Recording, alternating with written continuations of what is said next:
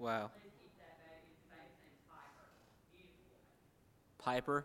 Piper's the baby's name. Okay. That was the grandmother's name. And the mother's name, the grandmother's name is Pam Homer. Okay. Anyway, just be praying for that, please. All right. Anybody else?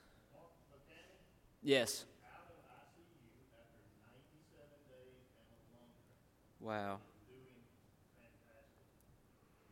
We're thankful for those instances that we hear of. So, yes, sir.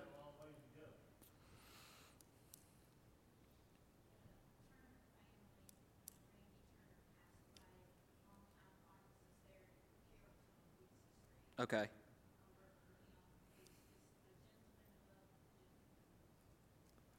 Randy Turner family.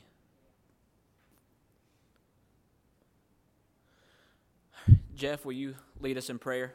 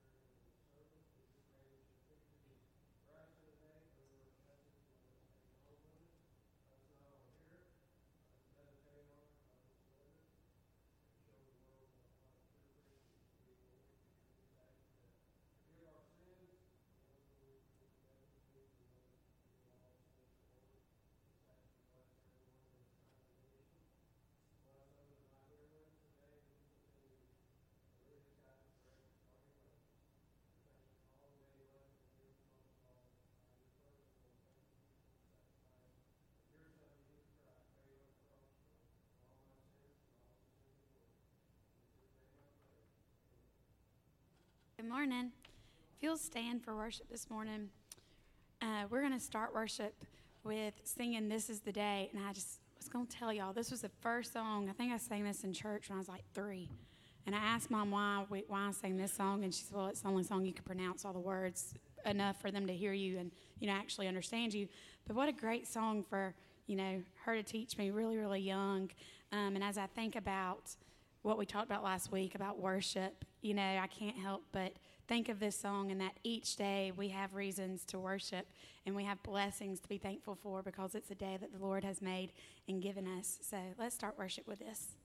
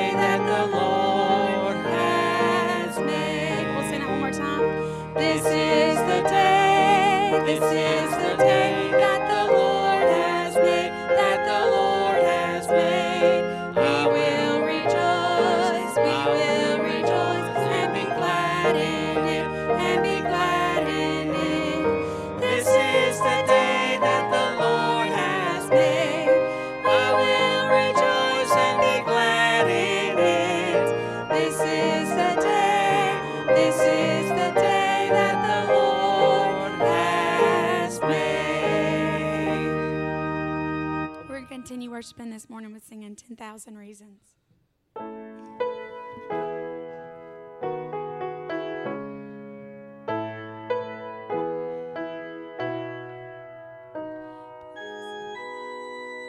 Let's try that again. Bless the Lord, oh my soul, oh my soul.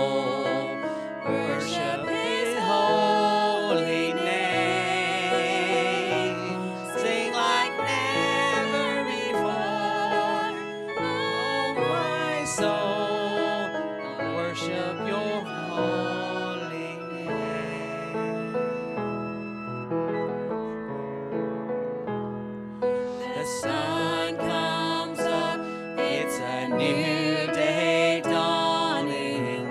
It's time to sing your song again. Whatever may pass and whatever lies before me, let me be singing when the evening comes.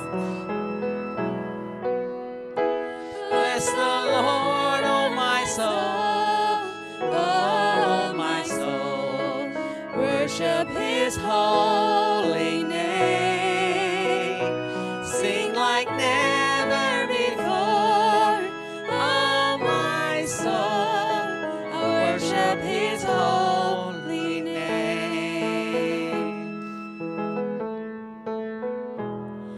You're rich in love and you're slow to anger. Your name is great and your heart is kind. For all your goodness I will keep on singing. 10,000 reasons for my heart to find. Bless the Lord, oh my soul, oh my soul. Worship His holy name. Sing like never before, oh my soul. I worship your holy name.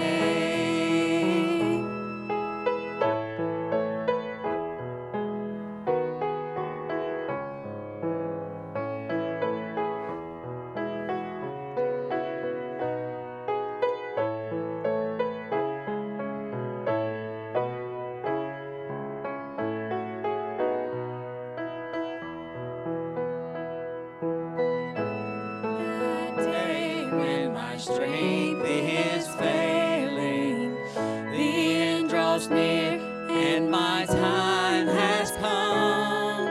Still my soul will sing your praise unending.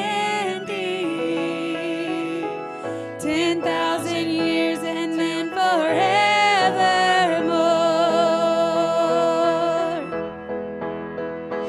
Bless the Lord, oh my soul, oh my soul. Worship His holy name. Sing like never before, oh my soul. I'll worship your holy name. Bless the Lord, oh my soul, oh my soul. Worship His holy name. Sing like never before, oh my soul. I'll worship your holy name. God, I'll worship your holy name. God, I'll worship your holy name. Dear gracious Heavenly Father, God, Lord, thank you for just reminding us that this is a day that you have made, God, a day for us to go out into the world and shine your light, God, a day for us to count our blessings that you have granted us, God, a day for us to worship you, Lord. And God, on Sundays, it might be easier to worship because we're in your house, God, but this week, I pray that you'll remind us each morning to wake up and worship, God. Lord, I pray that we will just wake up every morning with just a clear understanding that you have made the day for us to go out and do something great for your kingdom, God. Lord, I just pray that you show us those things in our life, God, that we need to use to make your kingdom great, Lord. God, I just thank you for allowing us to gather together and worship, God. Lord, I pray that we never take for granted just the amazing blessing and gift of gathering, God. And Lord, I just pray that you just protect our church and protect our congregation, that we'll be able to continue to worship and gather safely together, God. Lord, we just lift up Neil and his family, that you continue to heal them, God, and any other families in our church that may be sick, Lord. And God, I just pray that during this holiday season, God, those families who have been gone since March and have not came back to this place, God, Lord, that you would open a way for them to do that, God, and that that you would give us guidance on making this a safe place for those to come and worship, Lord. God, as we continue to worship during this time of study, I just pray that you speak clearly through your word, through Bryson, God. Lord, just let us hear what you would have us learn this morning from Ecclesiastes, God. Lord, may your word be a lamp in our feet and a light in our path, God. May we hide its words in our hearts. We just turn this time over to you. In Jesus' name I pray. Amen. You may be seated.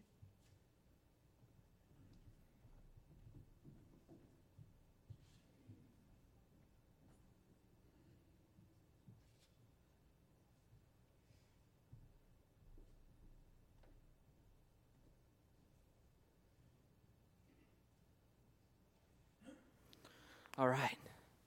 The book of Ecclesiastes, chapter 5. Ecclesiastes, chapter 5. It's following Proverbs, and before you get to the Song of Solomon, right there plugged in the middle is a little book called Ecclesiastes.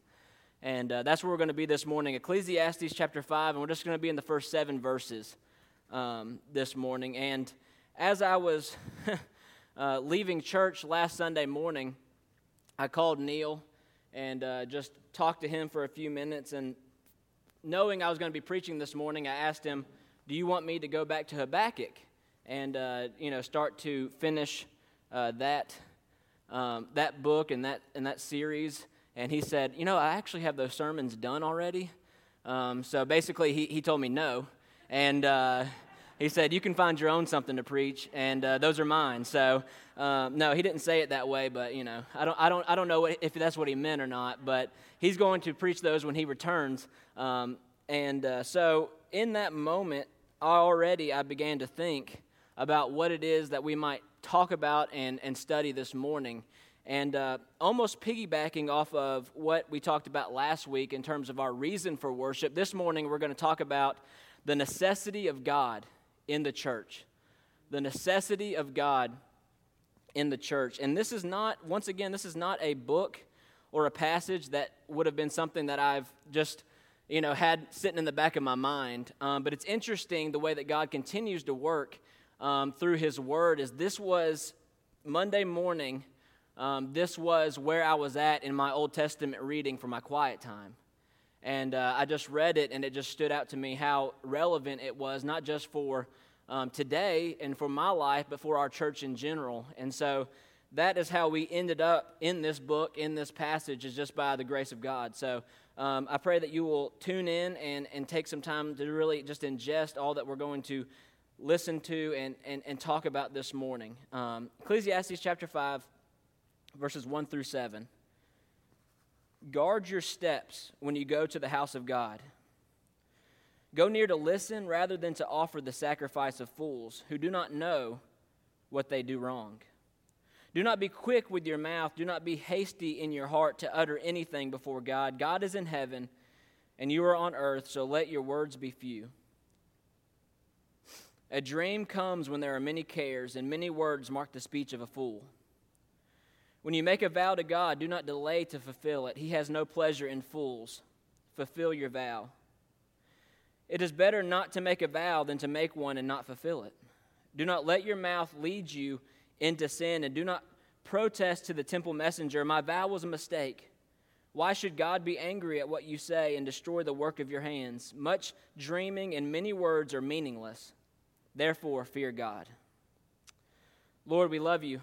We thank you for our opportunity just to be here together, Lord. And I pray this morning that this not be another service that we sit through and listen and it goes in one ear and out the other, Lord, but that we would take hold of what you have to say to us this morning. Lord, that we know that your word is living and breathing, Lord, and that it has such meaning to our lives right now as it did to those who originally read it, Lord. And I pray that we see not only the truth that's in the text, Lord, but we also see the truth of the way that the Spirit works in our lives to show us where we need this Scripture to work within our own hearts.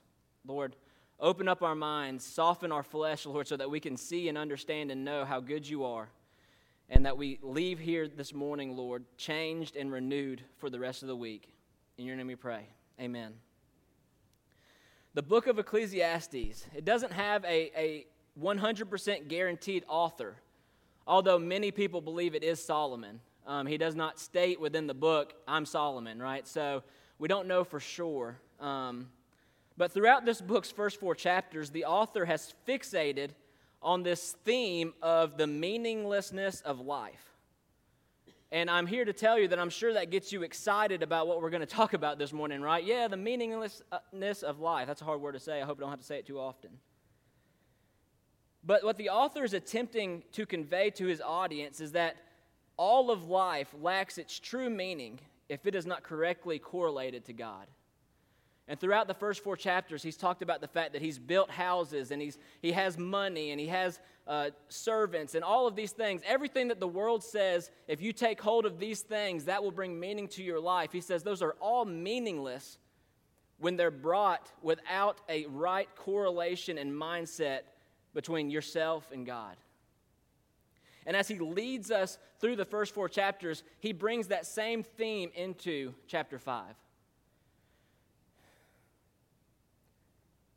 In Ecclesiastes 2:11, he said, "When I surveyed all that my hands had done and what I had toiled to achieve, everything was meaningless, a chasing after the wind. Nothing was gained under the sun." So the teacher, as he is called throughout the book and as I'll refer to him, is showing us the inevitable disappointment we will find in life when we do not align ourselves with God.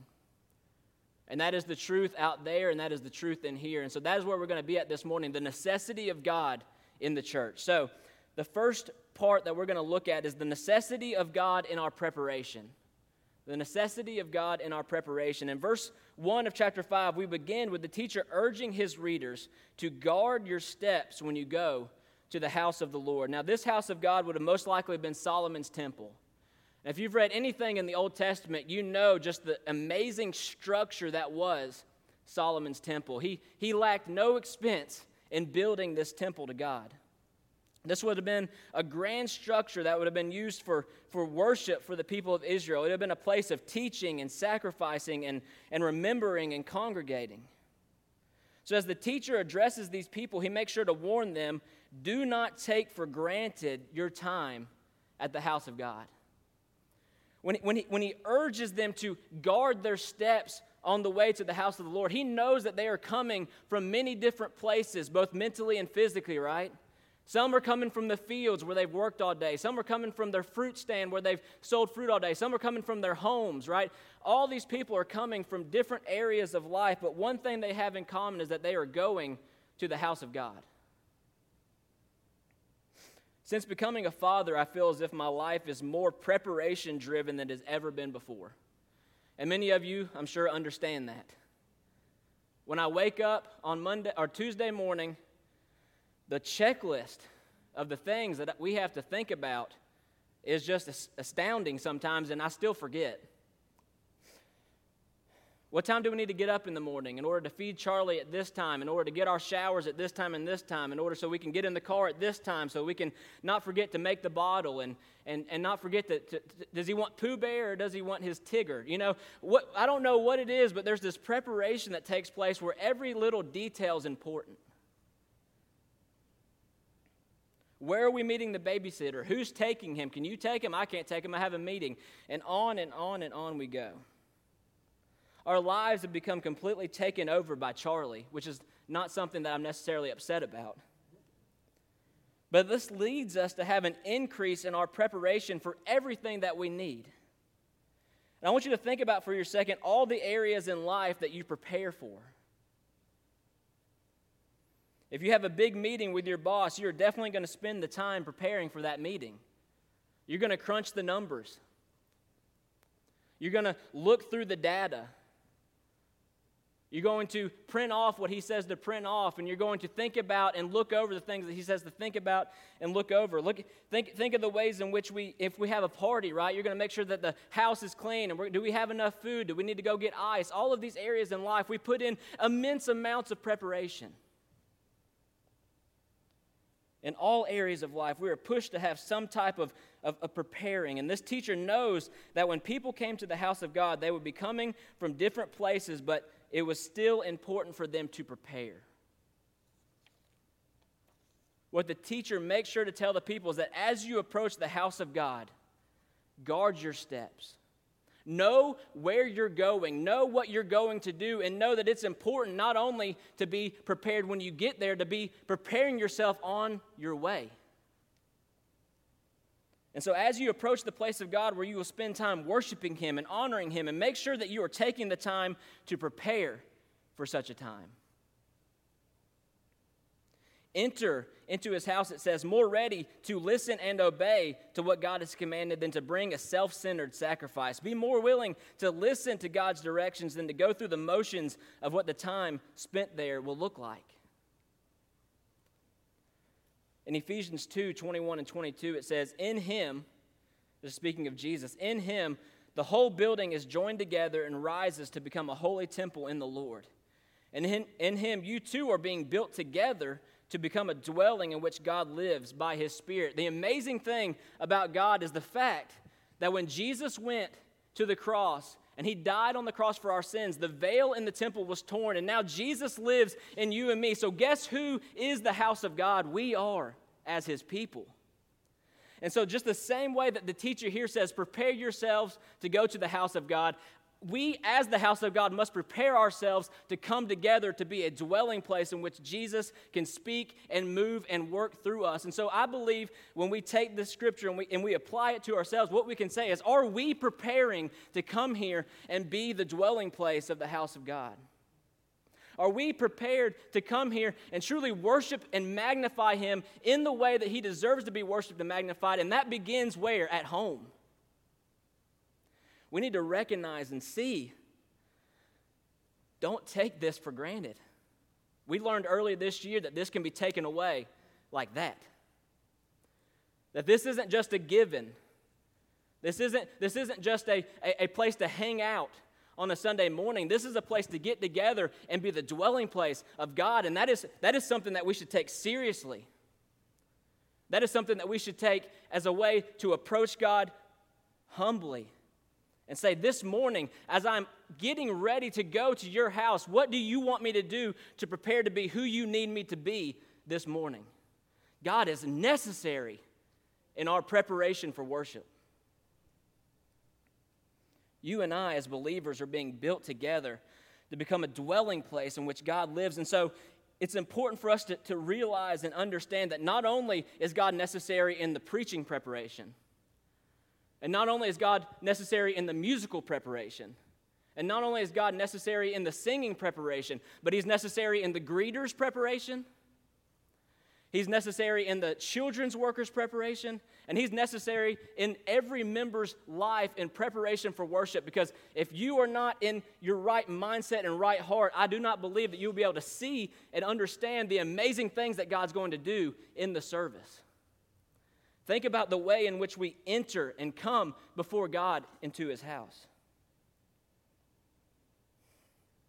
If we want to be a church of great power and great influence, we want to see God move in a mighty way, which I pray that that's what you want. It begins with the way that we approach our time together. Are you and I guarding our steps on the way to the house of God? Are we coming prepared to listen and obey instead of coming to go through a meaningless, superficial time together? That's the point that the author's trying to make, is like all of life is meaningless. And you know what else is meaningless? This together, if it's not utterly focused on God. If we're not coming here with hearts completely humbled before Him, we can make even church together meaningless. Let us understand that not only is God being in the forefront of our hearts and minds of the ones up here on stage, but of the ones in the chairs as well. God has the power and the might to shake us and move us as a church in an incredible way, but we must prepare our hearts and guard our steps to receive such an awakening. Alistair Begg, who's one of my favorite preachers, when he's speaking on this topic, he says this: it is better for you to be tuned in than to be decked out. And what he means by that for Bryson, this is just Bryson speaking. When I heard him said that, I said, it means that I prioritize prayer before a service rather than presentation. It means that if I have to choose between staying up late on a Saturday morning and getting up early on a Sunday morning, I choose Sunday morning worship. It means that I make humbling myself for worship more important than what I wear for worship. It ultimately means prioritizing God above every other possible thing. When we come here together, what is it that was on the forefront of your mind on your way here this morning? Because I believe when God truly begins to move in our lives, it'll begin on our way here. It'll begin when you wake up in the morning and the first thing you do instead of grabbing your phone is grab your Bible. It'll begin by getting on your knees instead of turning on the TV. Now, I'm not trying to pick and choose certain things, but I'm just telling you, in my own life, my life is a lot better when I disconnect from the world and connect to God.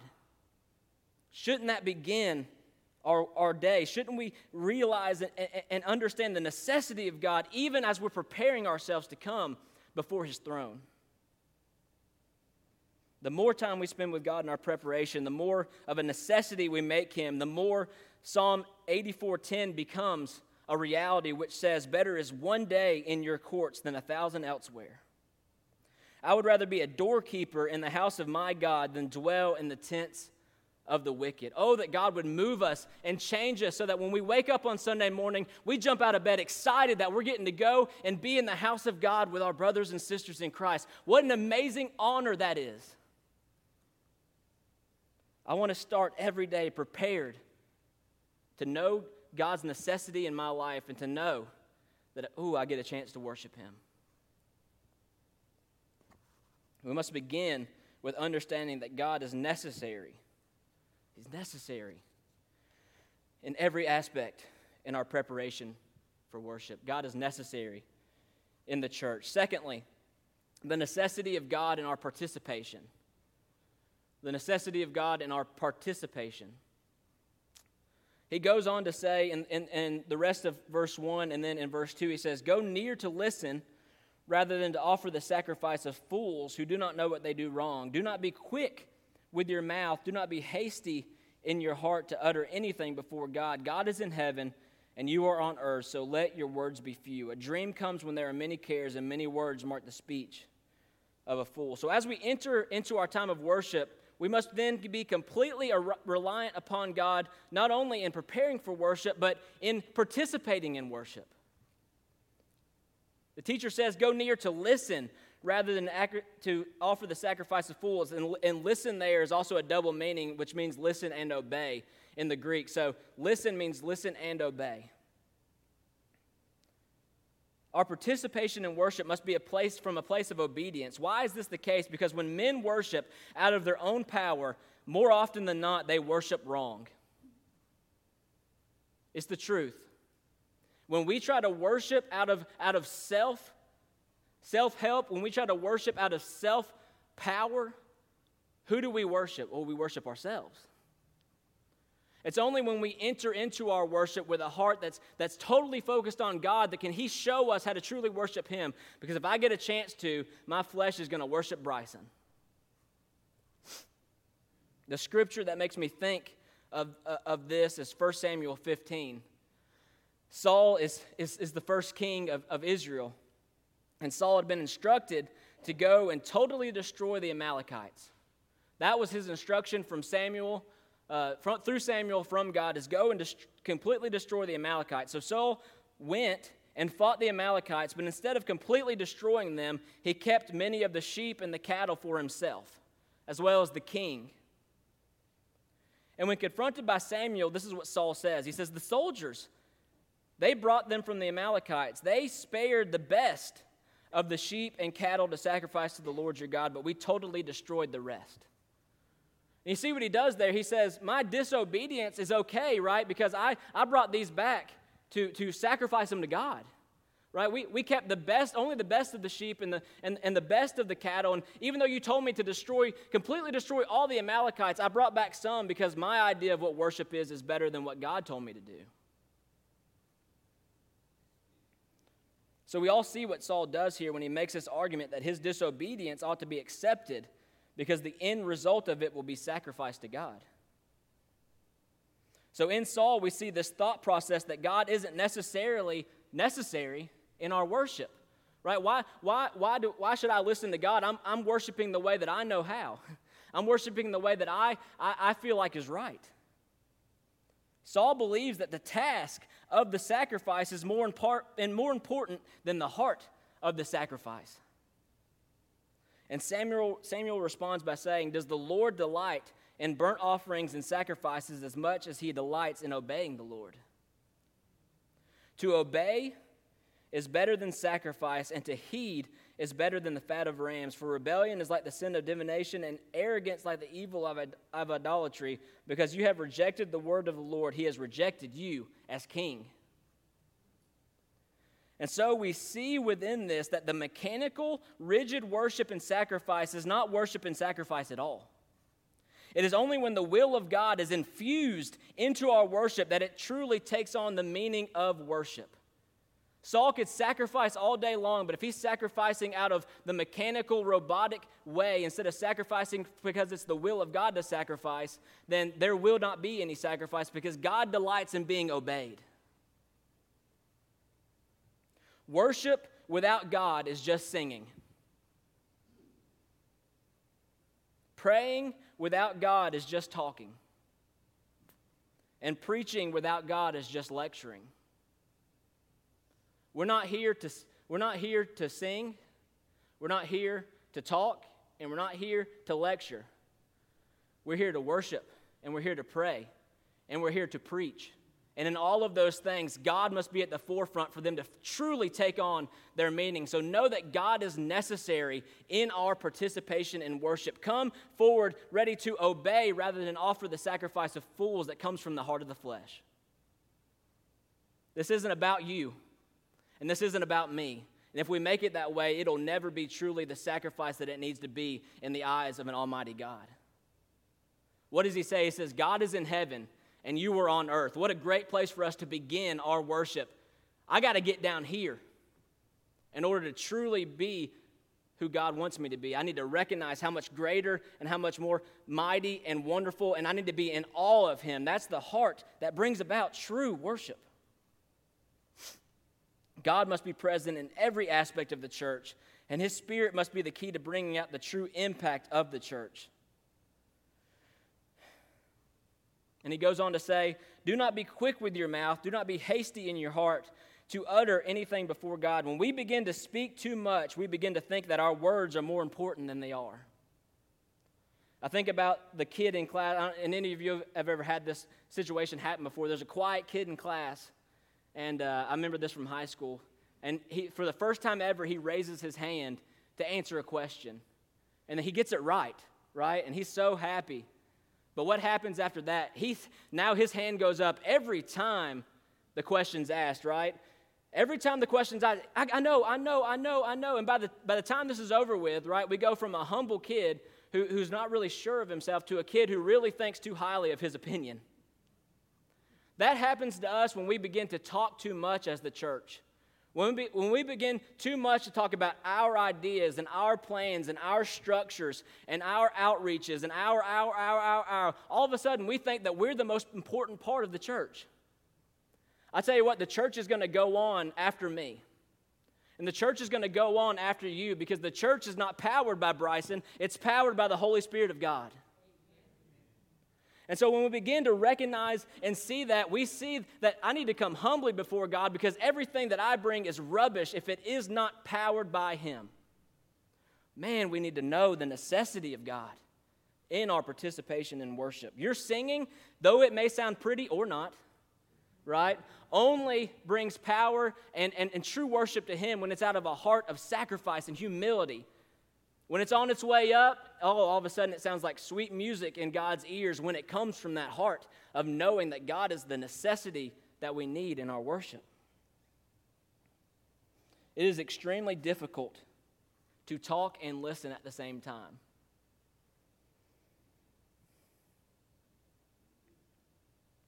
We begin to speak too much. James 3, 1 and 2 tells us that not many of you should become teachers, my fellow believers, because you know that those who teach will be judged more strictly. And we all stumble in many ways, and anyone who is never at fault in what they say is perfect, able to keep their whole body in check. Why is that? Because the mouth leads to death. The mouth can get us in so much trouble. Think about the ways in which my mouth, when untamed, can lead to destruction. Think of the way that we destroy each other with our words more now than ever.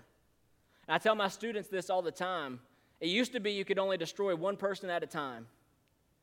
And now you can get on Facebook and you can destroy 100,000 people at once. We need to be slow to speak and quick to listen. Because when we begin to talk way too much. When we begin to talk too much, we start to edge out what God has for us in worship and begin to implement what we have for ourselves in worship, and that is the sacrifice of a fool. Only a fool would worship a God with a mindset of pride. Only a fool would worship an almighty God with a mindset of, this is how I think he ought to be worshiped. If I pray, it'll be out of a heart of obedience and joy for who God is. If I teach, it'll be the same way. Allow us to understand our place before God and know that our mouths often get us in trouble, but our ears are used for hearing the instruction of God. Don't view your opinion above God's. Don't view your truth above God's. Matthew 6, 7, and 8 says, when you pray, do not keep babbling on like pagans, for they think that they will be heard because of their many words. Do not be like them, for your Father knows what you need before you ask him. Isn't it great to have a God who knows your heart and doesn't need to hear it out of your mouth? Allow us to see and understand the necessity of God in our participation in worship. And finally, the necessity of God in our practice. The necessity of God in our practice. So where does this all lead? My preparation for and my participation in worship, where does it ultimately lead me? Well, it should lead me and you to not only a better recognition of who God is, but also a better recognition of the way in which he can use me when I leave here. It should lead us to move on from here into the practice of our worship in our daily lives. When we begin to orient our worship around God, he will present and he will call his people to make changes in their own lives and hopefully help influence changes in the lives of those around them. The reason that we meet together in the way that we do is to worship the Father, but it's also to be renewed and empowered to go and live out our worship in our daily lives. So the teacher advises the people, when you make a vow to God, do not delay to fulfill it. He has no pleasure in fools. Fulfill your vow. The Old Testament has many passages in regards to vows. Some of them are Numbers 30 and Deuteronomy 23. Within these verses, the most prominent theme is the one who makes a vow must keep it. If you go back and listen to the way God talks about vows, he takes them very seriously. We may call it a promise or we may call it a pledge. But also the New Testament talks about this too. James 4:17 says, if anyone then knows the good they ought to do and doesn't do it, it is sin for them. We've all been in these situations before. We sit through a message and God stirs our hearts and we make a confession to the Lord, or we promise that we will or will not do something in response. We've all been there before, because when we've been in the house of God worshiping him, God stirs the heart of the believer. I think of the perfect example for me is church camp. Some of you have never experienced church camp. I've been to about 85,000 church camps, which is a lot if you do the math in my 26 years, okay? And at church camp, whether as a student or as a leader, at the end of the week, there's always this, what I call just like a spiritual high. Like it's just amazing at the end of the week when all the students come together and we're about to leave, and you got students who are saying, I don't want to leave, right? I don't want to go back. I love it here. And the reason for that is because we spent a whole week doing what? We've spent a whole week talking about God, and we spent a whole week worshiping God, and we spent a whole week being around other people who love God, and we spent a whole week eating together and talking about God. And we spent this whole week with our whole lives oriented and our whole thought process, everything infused with who God is and how wonderful He is. And so by the end of the week, you have all these students who are so excited about the fact of where God has brought them in the week. And I've seen it time and time again. I've been there before myself. And I'm not saying there's anything wrong with that.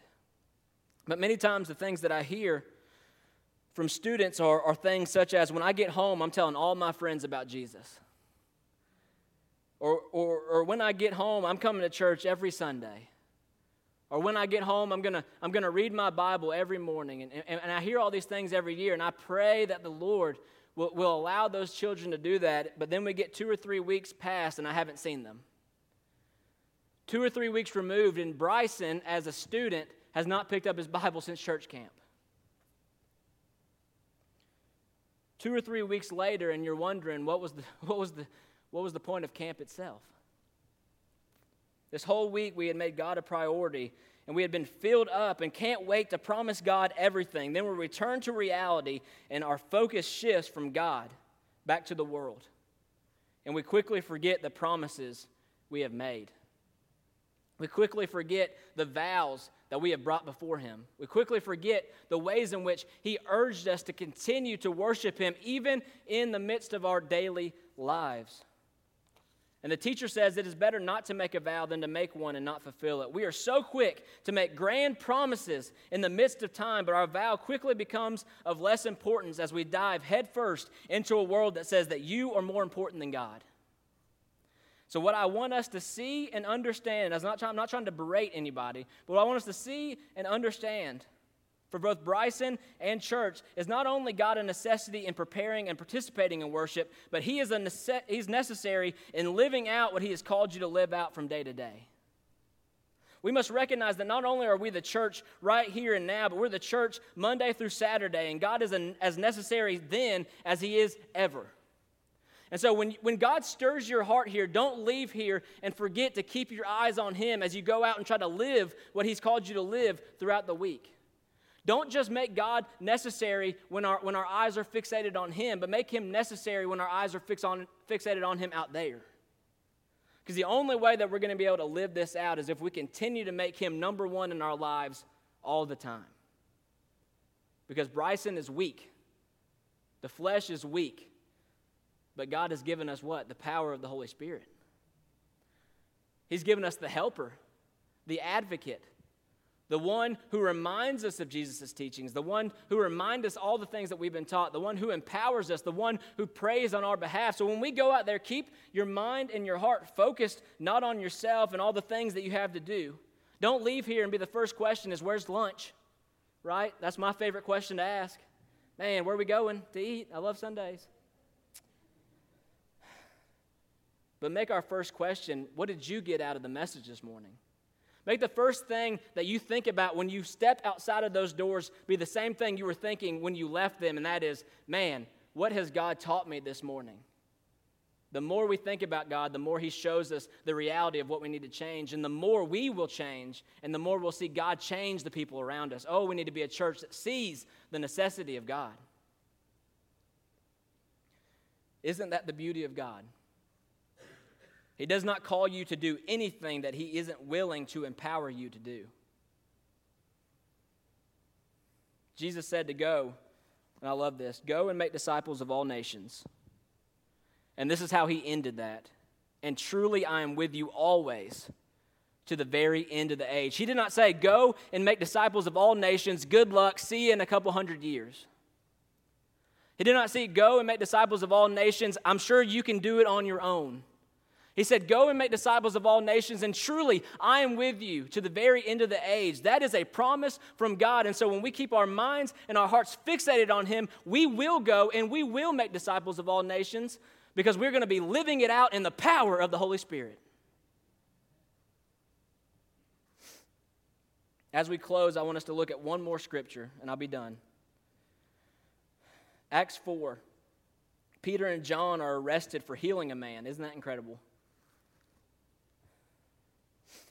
Arrested for healing a man and preaching the gospel. And they've been arrested, and finally the guards come in, and all the people are amazed right at what's happened in Acts chapter 4. If you want to turn there, it's verse 18. All the people are amazed at what God has done. But, of course, the authorities don't like it, right? Because the focus isn't on them. And so it says, in verse 18, it says, then they called them in again and commanded them not to speak or teach at all in the name of Jesus. But Peter and John replied, which is right in God's eyes, to listen to you or to him? You be the judges. As for us, we cannot help speaking about what we have seen and heard. Now, isn't that amazing? The fulfilling that they had with the Holy Spirit, that the fact that they were able to stand before authorities who could choose that whether they lived or died and say, I don't listen to you, right? I listen to God. That was one of those moments that God was necessary in their participation in worship. That was a way in which God was necessary in their lives. But then I want us to see what happens after that. They warn them some more, and then they send them off, right? And look at the way Peter and John reply in verses 23 and following. And this is going to be a little bit longer scripture, then I'll be done, okay? I said that already. On their release, Peter and John went back to their own people and reported all that the chief priests and the elders had said to them. Now listen, when they heard this, they raised their voices together in prayer to God. Sovereign Lord, they said, you made the heavens and the earth and the sea and everything in them. You spoke by the Holy Spirit through the mouth of your servant, our father David. Why do the nations rage and the people plot in vain? The kings of the earth rise up and the rulers band together against the Lord and against his anointed one. Indeed, Herod and Pontius Pilate met together with the Gentiles and the people of Israel in the city to conspire against your holy servant Jesus, whom you anointed. They did what your power and will had decided beforehand should happen. Now, Lord, consider their threats and enable your servants to speak your word with great boldness. They did not say, keep us safe from the bad guys. They did not say, hide us away in a room. They said, give us boldness in the way that we speak about you. Stretch out your hand to heal and perform signs and wonders through the name of your holy servant Jesus. And after they prayed, the place where they were meeting was shaken, and they were all filled with the Holy Spirit and spoke the word of God boldly. What I want us to see there and understand as we close this morning is the fact that God told them, listen, you don't listen to them, you listen to me. And you tell them, I'm going to continue to preach the gospel. And what did they do? They went back and they prayed, Lord, help me to continue to preach the gospel. It's that easy. When God stirs your heart, pray about it. Know that he's a necessary part of your participation. When they left, they didn't say, boy, I'm hungry, are you? Let's go eat. When they were released from jail, they didn't say, well, I'm glad that was good. We'll convey about that next Sunday. Oh, people, God is necessary the moment we walk out those doors. If you want to make an impact on his behalf, he has to be in the forefront of your mind at all times. When God says, I want you to read your Bible more this week, I pray that as you get in your car, you pray, God, give me the ability to read my Bible more this week. It is that simple, but God will do the power. He'll provide the power, Lord. He will do the work. It's amazing that we have a God who simply says, humble yourself and obey me and see the miracle and the wonder of what I can do through you. But the church needs to know the necessity of God in every aspect of our lives, in every aspect of our worship. As we conclude, we simply look at the final phrase. Much dreaming and many words are meaningless, therefore fear God. God is what's most important. This isn't a fear in which drives us from God, but this is a fear in which draws us to God. I'm in awe of the majesty of God. Alistair Begg once again said, we ask the question of ourselves in all situations, would our Father approve? What a simple question to ask, but when we look and we fear God, we ask in every situation, would our Father approve? Lord, please guide us in our preparation, in our participation, and in our practice of worship. Acts 9:31. Then the church throughout Judea, Galilee, and Samaria enjoyed a time of peace and was strengthened. Living in the fear of the Lord and encouraged by the Spirit, it was increased in numbers. Lord, we love you. We thank you so much for your glory and your majesty, Lord. We come as a people who are humbled by the way in which you use sinners like us to further your kingdom. Lord, as we leave here this morning, Lord, I pray that we not leave mechanically, Lord, and we not leave the same way that we always leave and think about the next thing, Lord, but that we think about you and you alone, Lord, that we continue to have you on our hearts and minds at all times, Lord. I pray that as we prepare even for next Sunday morning, Lord, that you would wake us up with an invigorated sense that we need to get ready for worship. We need to prepare our hearts for worship. We need to draw close to you, humble ourselves, pray for one another, Lord, as we prepare for worship. Because if we want to be a people who truly makes a difference in the way in which we live our lives, it starts with making a difference in the way that we perceive ourselves in comparison to you. Lord, you don't need me. Oh, but I need you. Lord, may that be our prayer. May we be awakened spiritually, Lord, in each and every day of our lives, just to do your work, Lord, and see that all of life is meaningless if it does not line up with your will. In your name we pray. Amen.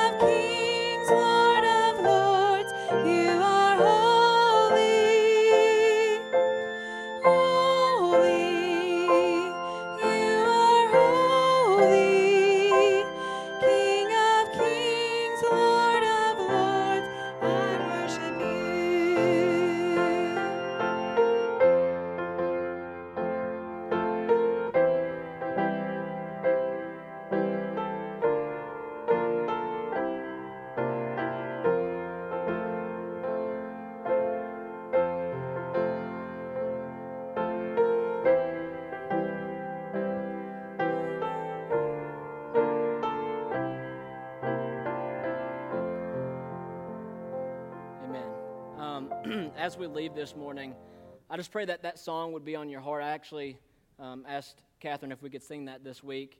It's a simple song, but it speaks everything that we need to speak on our way out of the building this morning.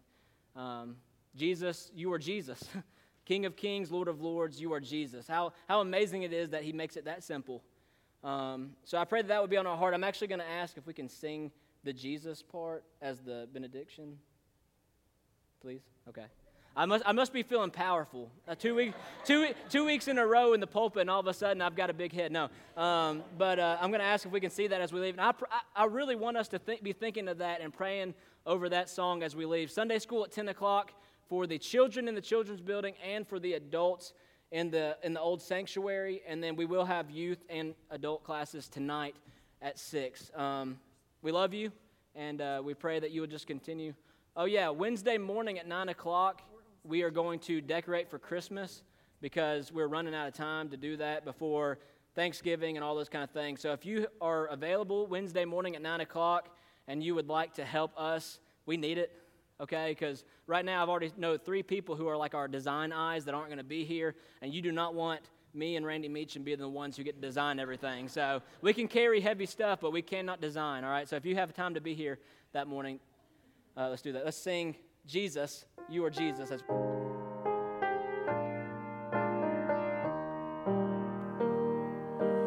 Jesus, you are Jesus, King of kings, Lord of lords, you are Jesus.